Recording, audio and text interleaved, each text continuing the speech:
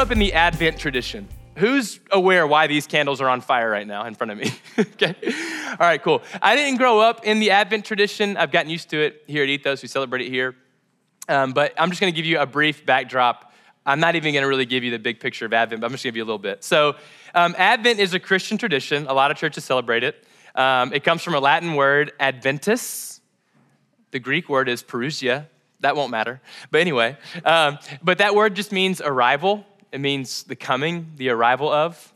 And what Advent celebrates in the Christian tradition is two different comings, one that's already happened and one that will happen. So Advent is always marked by celebration and anticipation, all right? So we celebrate the arrival of Jesus. So Advent celebrates that Scripture promised the Messiah would come, that God would send his son, and that he did, in fact, already do that, and that was Jesus. Lived perfect life, right? Born of a virgin. This is what all the nativity scenes are about. The wise men handing over gifts, all right? So Jesus was born, lived a perfect life, died, resurrected.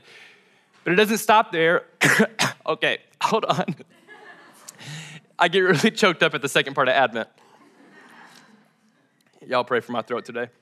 I'm okay. And you're okay. You're safe too. All right. But it isn't just celebration, it's anticipation. When Jesus left, he promised he would come back again.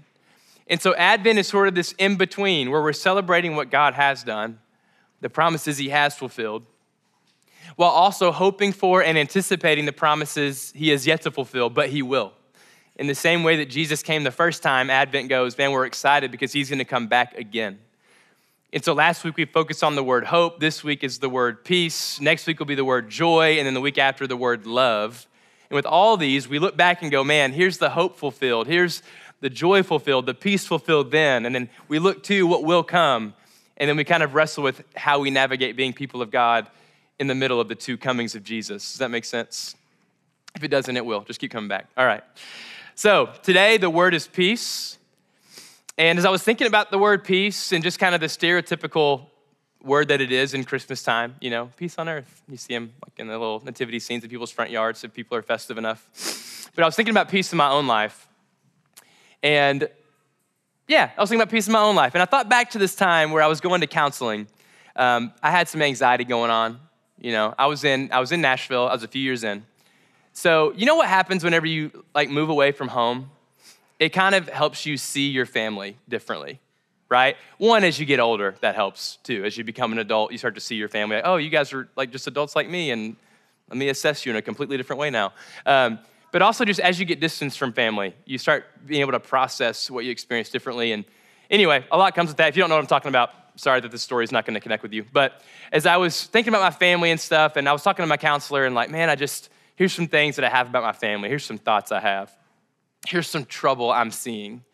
And it was nothing, I guess, too crazy, but it just kind of rattled me. It made me anxious. And the counselor was talking to me going, he said something, I think he said, I don't remember how this story went, but he said something like, hey, do you think you feel like you need to control how your family is? Like, do you think since you go in there, and it sounds like you expect them all to behave a certain way so that everyone will get along, and it sounds like whenever they fail, your own expectations that you put on them, it rattles you, makes you anxious. Like you seeing trouble around you makes you feel trouble on the inside, but really is it just because of your own need to control the situation? And I was like, well, that cannot be it. You had a degree, you said, you know? It was like, okay, you're a joke. No, but it was this big moment for me where I realized like, oh, shoot, like this is very nuanced because as family is, but on some level, my desire to control the family around me was kind of keeping me in my own like self-made prison of anxiousness. I'd go into the holiday season like the one we're in going, I hope it goes this way. And if it didn't go this way, I was rattled. Does anyone like go into the holidays going, I'm gonna be at peace with my family. I'm gonna be at peace with my family, peace to the world, love from Jesus to my family. 5 minutes in, Mom, stop! Like, Lee, be different. Be anything else other than what you are, right? Oh shoot, I'm yelling already. What's happening? Stop yelling, I can't help it. You know, does that happen to anybody else? And I feel like I had this big epiphany where it was like, oh, a part of this is a me issue. Like a part of this is me needing to control how this is gonna go. I'm bringing in all these expectations. And I felt like it was with my counselor in this kind of moment where I had this light bulb that went, oh, trouble around me doesn't always have to equal trouble within me. It doesn't always have to go that way. I kind of had to have a relationship like a DTR with trouble itself. Like when there's trouble around me, it doesn't always have to equal trouble within me. And I realized control was kind of at the root of that issue. My need for control was sort of robbing me of peace. I don't know if you know this, but that can happen when you need things to go a certain way. And I started looking up cheesy Google images about control. So control quotes. Here's a quote I found that I thought was nice. This is by Thomas Monson. He said, "We can't direct the wind." Does anyone know? "But we can control our sails." Any sailors? Me neither. We'll have to figure this out together. But I think basically what it's saying is, man, we can't make the wind blow or choose what direction it comes from, but we can adjust our lives. Like when the storms of life come, we can adjust how we respond, right? We can't control the circumstances, but we can, on some level, control how we respond. And I think that's important because I think all of us, we might accidentally walk around believing some lies, whether it's like on purpose or subversively, but we might kind of have this thought process that says something like, man, if blank will happen, I will have more peace, right? If this thing will happen, if I'll meet this person, if I'll get this blank, I will have peace, or I'll be closer to peace. Like once we move into the new house, once we break up, once we get together, once my savings account hits this number, for some of us that's just $50. If I can just get $50 right there, bam. Once we have a kid, once I leave the job, once I move out of this dump, whatever it is, we can accidentally or maybe even on purpose tether our peace to our circumstances. If I get this, I'll have that. And here's what's even trickier is that's kind of can be true sometimes. I've talked to people that moved into the new house, like, you know what? It's nice. Got more square footage, feel like I can breathe a little easier. And you know, they seem happier. It's like, well, maybe the bigger house helped. I don't know. I don't want to act like getting the better job won't make you breathe easy, right? Maybe it'll bring peace. The only issue with like permanently going, this is where my peace comes from, my circumstances, is that we can't control it, right? You've probably heard this in like 700 sermons before this. I'm not blowing your mind right now. But we can't control outcomes. We have like short spurts where it feels like I kind of can. I can kind of forecast the weather. I kind of know what Monday's gonna look like. And guess what? I had a Monday and it kind of looked like it. But at some point, the house market crashes in '08. You know, if we wanna go like big, grand scale, or something happens in 2020. Anyone recall what came about? And you're like, I've got 10 things. What are you referencing? The joke could work for several different examples, right? It's like, that's kind of how it goes. And all it takes is something like that to happen to go, oh, you know what? I didn't know how my wedding was gonna go.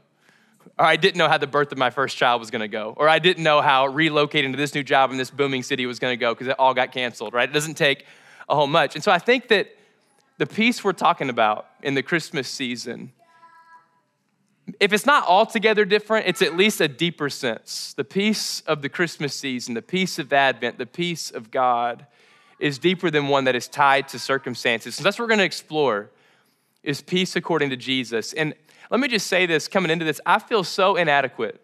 I was walking up to the Ruby today, like, God, I'm still asking, how do I step into this peace? And I'm about to like preach about it in front of everybody, you know? Like that's about to happen. So as we talk through this, I believe this peace that we're about to talk about is fully available to you, but it's coming from a man with a humble heart that's on the journey with you to say yes to the invitation to the peace of Jesus. So if you've got a Bible, turn to John chapter 14. We're gonna read specifically on verses 25 through 27. So John chapter 14. And if you don't have a Bible, just so you know, I reference these. Hopefully the mic doesn't.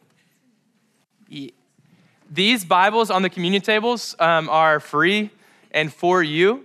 So if you want one of these to take home with you, do it, please. If you ever come without a Bible and you don't need one, you can still borrow this one for the day, but it's helpful to have a Bible in your hands. So there you go. If you ever want one, grab one right now, later, tomorrow, whatever. Not tomorrow. All right. So we're going to read John 14, but let me give you some context. It's really important. All right. So Jesus is with his disciples and he's at is what's called the Last Supper. Okay. It's called the Last Supper.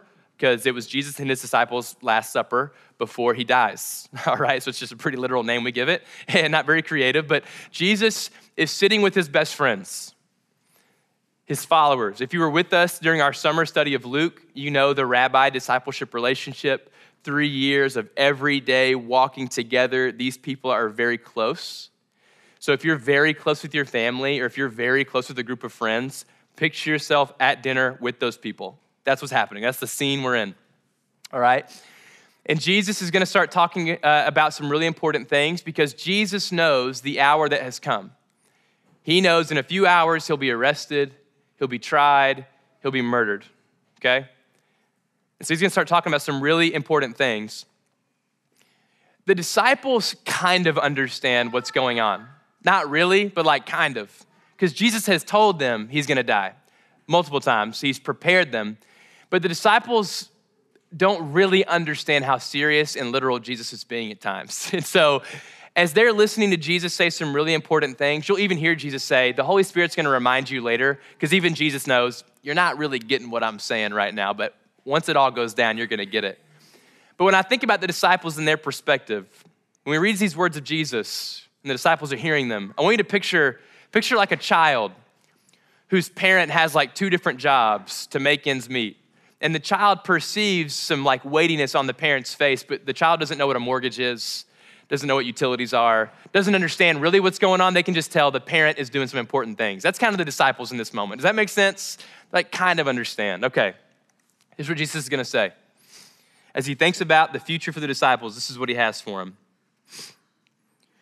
He says, these things I've spoken to you while I'm still with you. But the Helper, the Holy Spirit, whom the Father will send in my name, he will teach you all things and bring to your remembrance all that I've said to you. Peace I leave with you. My peace I give to you. Not as the world gives do I give to you. Let not your hearts be troubled, neither let them be afraid. If you're taking notes and you want to title this teaching, I wrote down trouble around you, comma, peace within you. Trouble around you, peace within you. If you listen to our podcast, that probably won't be the title. I'll think of something better and more concise. Anyway, all right, so I want to start with trouble around you. So I want to be clear. Jesus makes a pretty stout promise. He promises peace.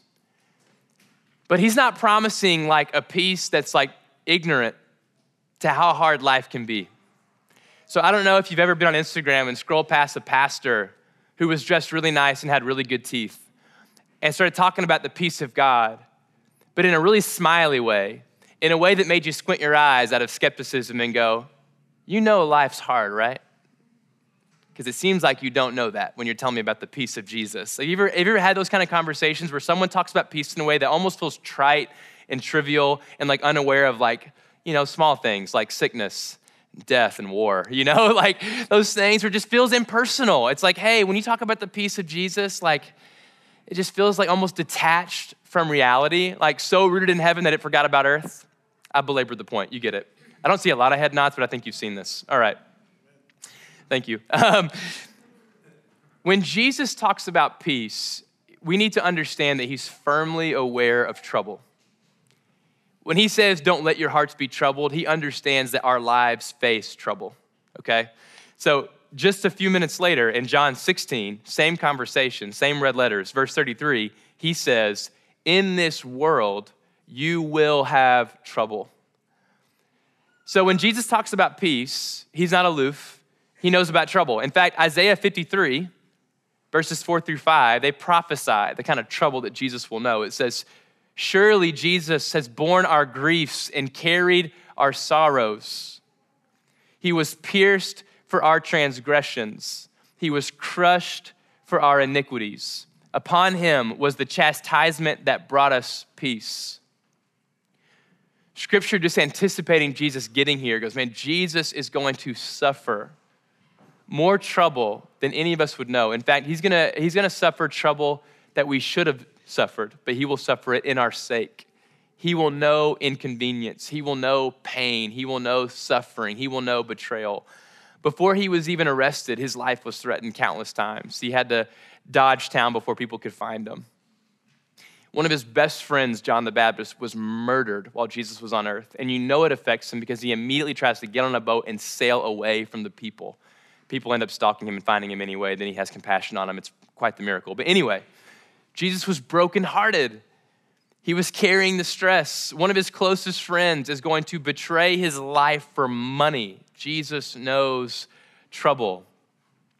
And this is one of the most powerful components that we have in the gospel story. If we hear the promise of peace from Jesus without knowing that he faced more trouble than we could ever face, that peace isn't that meaningful. But when we know who's saying it, when we see Christmas declarations of peace on earth and understand the one promising that peace has seen trouble, more trouble than we'll ever see on this side of heaven and on the other side of heaven, on both sides of heaven. He's seen more trouble than we'll ever see. This is like a veteran soldier talking to a soldier in training and telling war stories. I don't know if you've ever talked to someone who you really respect, who you see as someone who's been through similar things and come out on the other side stronger, and you look at them and you just respect them. Whenever they're doing something, you watch them, you pay attention to them, you look up to them because they just know more about the thing you care about. They're the husband you hope you become. They're the wife you hope you become. That's what's happening. When Jesus said, you don't have to let your hearts be troubled, the disciples would have been like, seriously? You can go through what you've been through and you don't have to have trouble. And then he says the Holy Spirit's gonna remind you later too. So the disciples are gonna watch Jesus get arrested, stand before trial, and stay completely quiet. And he's gonna have this calm in his eyes that they're not gonna understand. On the cross, as the people he loves so much are gonna be mocking him, telling him, tell us who hit you. Tell us who did all this. If you're God, tell us what's really going on. And the whole time they're gonna see this peace in Jesus saying, Father, forgive. When the Holy Spirit reminds them of the peace that Jesus walked in, they're gonna be like, whoa, that peace is different because I know Jesus. And he knew trouble. He knew what trouble was. So first, trouble around you. But what Jesus is promising here is it doesn't have to equal trouble within you. So let's transition to peace within you. Oh, I need water.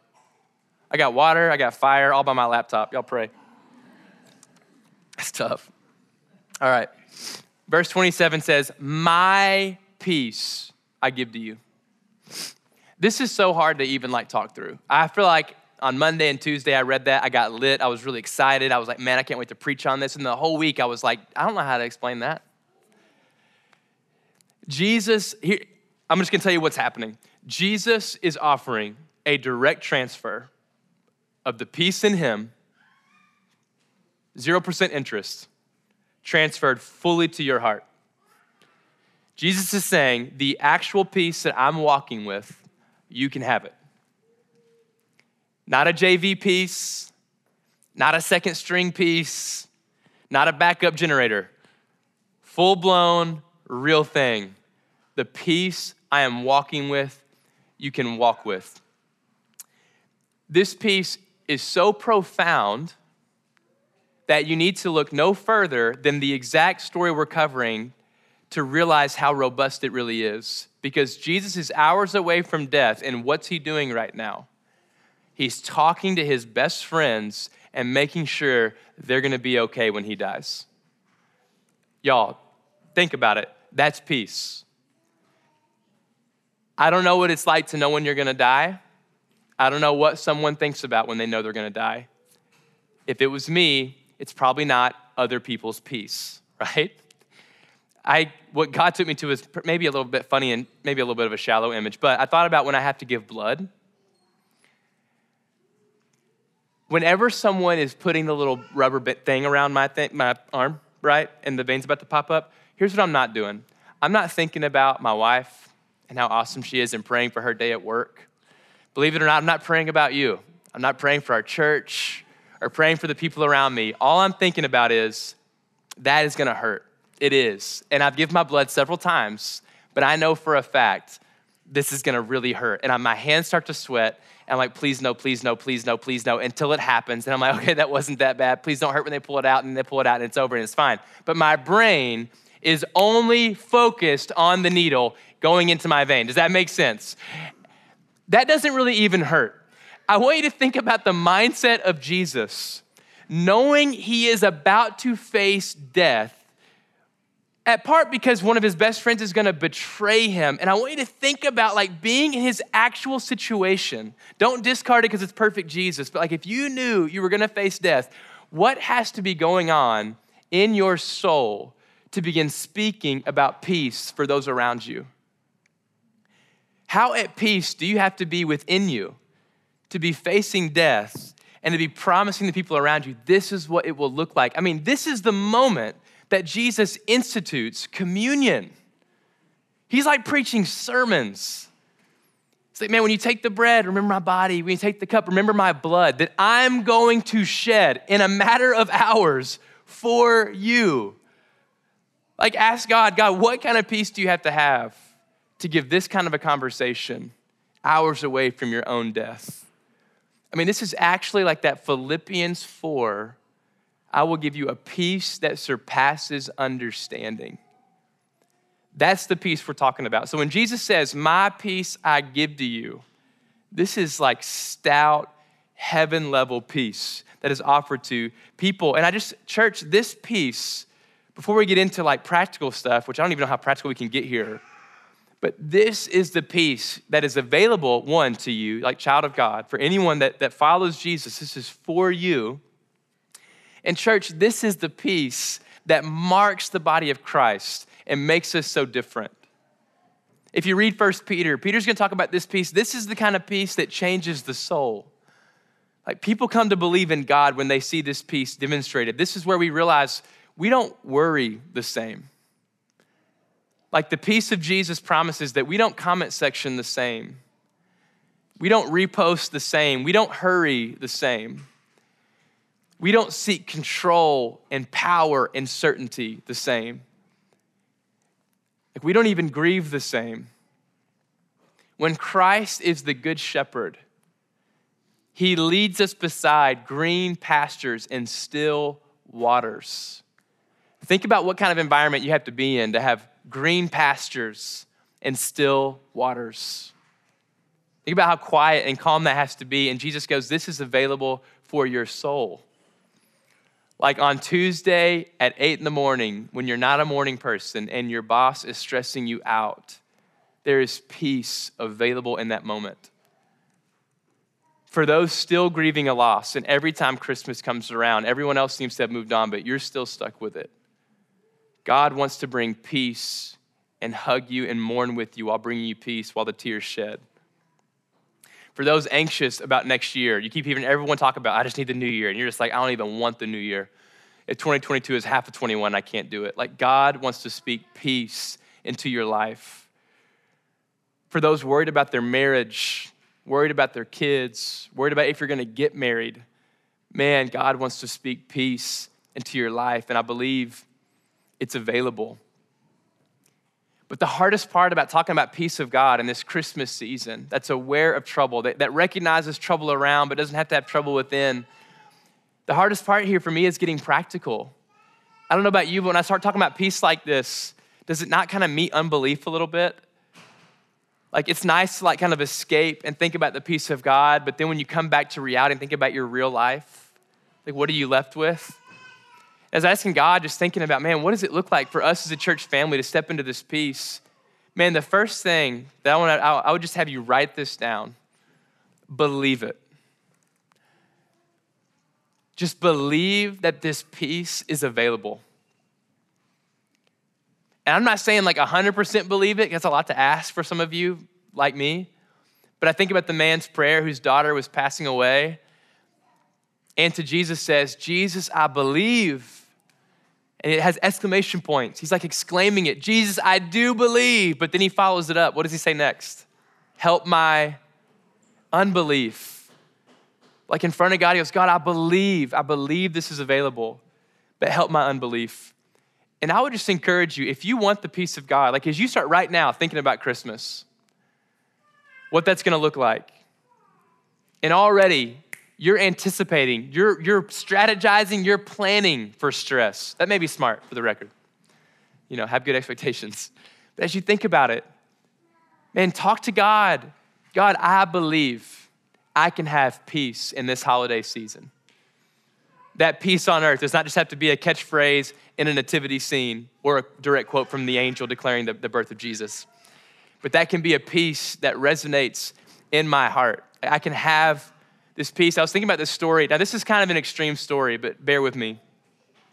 Have you ever heard of Horatio and Anna Spafford? You know who they are? Do you know who they are? You know who Horatio is. All right. I think more than you might actually know who this is. But in the 1800s, this really awful thing happened to Horatio and Anna Spafford. They lost their 4 daughters to shipwreck. Really terrible story. I know I just took us to a really dark place really fast. But I want you to know this. They were Christians, and when he and his wife, they passed by the place of the accident, right after it happened, he had these song lyrics sweep across his heart, and he wrote it down in his diary. He wrote this: "When peace like a river attendeth my way, when sorrows like sea billows roll, whatever my lot, thou hast taught me to say, it is well," who can finish it? "It is well with my, it is well." You know what I'm saying?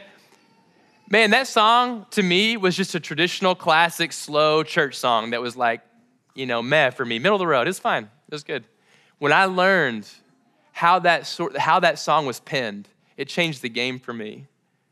That peace that surpasses understanding, that peace that joins you in the midst of tragedy and doesn't yank you out of the tragedy. It sits right there and it hugs you and it cries with you and it writes words. And I'm not sure where their level of belief was or how well it was with his soul as he wrote those words, but I know he probably meant it. I'm sure a lot of things were in that place at once. But this is the kind of peace that is available. And I struggle with that story because it's so extreme, right? It's so outlandish. But man, I know that some of you've lost loved ones. I have. And I hope that maybe you can look back in moments and go, in moments where peace shouldn't have been there, peace was there.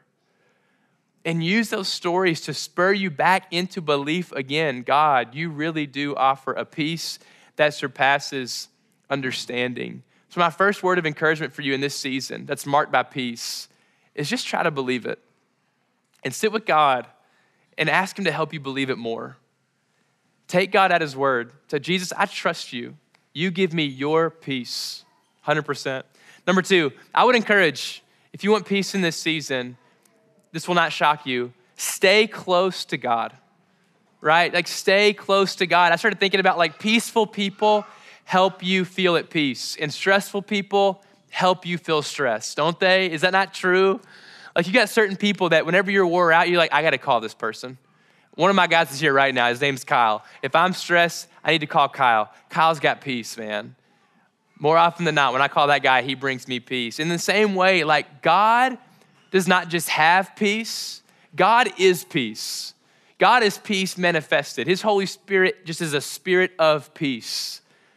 And the more we seek to be in God's presence and around the things of God, I promise you, the more readily accessible his peace will be. Before Jesus gets to this part, go to the very beginning of chapter 14 and just start reading. And all he's going to talk about is how he's the way, the truth, and the life. He's going to talk about, if you love me, obey what I'm saying. Jesus, being the good rabbi he is, knows if you will stick close to me, remember what I've said, and live into what I've said, as I have lived, you will have the peace that I have. So there's something about staying close to Scripture, staying close to worship, staying close to the presence of God that makes peace readily available. Does that make sense? So think about your December and just ask something simple. How am I going to stay close to the presence of God in this December? All right, last thing I have. This is so anecdotal that it hurts, but here we go. Let God and community help you in times of trouble. This is so basic that I didn't even know how to name it. It's basically just tell your friends and tell God, all right? But I heard this story. I was talking to one of my pastor friends this week, actually, and I was talking about peace, and I asked him, I was like, man, how do you get practical with peace? That's so meta. What? I'm really wanting to help our church and whatever, But like, I don't know, man, other than telling them to pray, but that seems too easy. That's definitely one of them though. But he told me that he had house church on Wednesday night. Here's the anecdote. And a guy walked in, and the first thing he said, no segue, just walked in, everyone's like settling into the living room, it's house church time. And he walks in and goes, hey y'all, I'm sorry. I've been having some anxiety attacks. My wife's about to be here, and I just need to like go to a back room and just like sit with her for a little bit. Like, okay, that's great. Wife shows up, they go to the back room. And they come out and they've prayed together, and he just comes out and says, I'm sorry that this has happened. Anxiety's just been a part of my life. And me and my wife are actively learning how to like walk with God in this. And so we just prayed, and I'm doing better. I don't think it's like over. I'm probably gonna be anxious again, but we're growing. And they as a house church just encourage him like, man, that's awesome. Like, thanks for telling us that. Like, however we can support you. Like, we'll pray for you now. We understand this isn't over with. Like, it's all good. And they just very peacefully and practically just talked about it, prayed about it.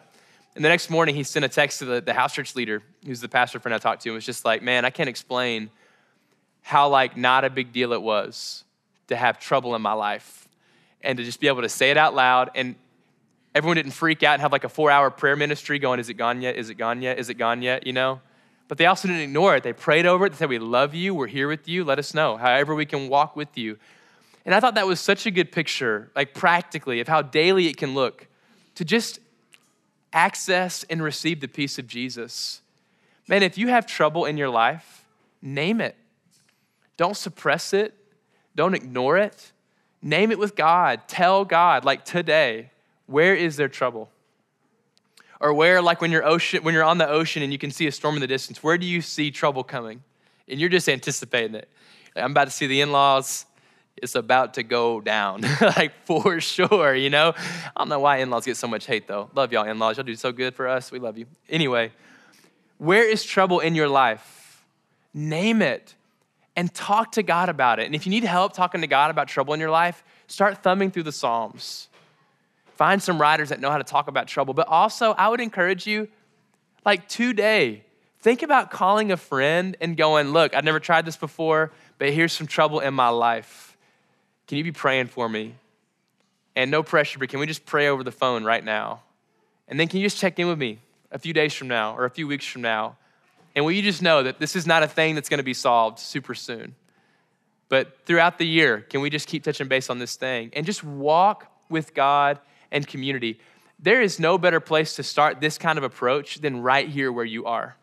You're in church, we have to listen. That's like a rule here, you know what I mean? If you've got trouble in your life and you need peace, like we have to pray for you here. And not only that, but just in case you weren't sure, I was joking. We want to care for you. And so maybe this is the first place where you routinely go, when I'm here and there is trouble on my heart, no matter how deep it is, like, man, I'm dealing with loss and sadness, or if it's something that feels shallow and trite, like I really need to get this class plugged into my spring schedule or I'm gonna lose it. Like, I'm not gonna graduate, classic. Whatever it is, share it here and go to God with your community. And so I wanna start us off by just practicing this. And so right now, I'm gonna dismiss us to communion. And I would just invite you to share, man, where's one area of trouble in your life? And what's something you're gonna do to just bring it before the Lord? And maybe consider sharing it with someone in your circle. And if you don't wanna do that, just say pass, and that's totally fine. But take communion together. And as you take communion, remember, man, the body and the blood are the ultimate gifts of peace from Jesus. Jesus died. He took on the burden of sin so that we could be free, so that we could do things like take on his peace in our souls. So as you talk about your trouble and pray for one another, receive communion, receive the peace of Jesus this morning, okay? So let's go ahead and stand. We can dismiss, grab communion. It's in, I think, 3 corners of the room, but grab communion. Circle up in groups of 3 to 5.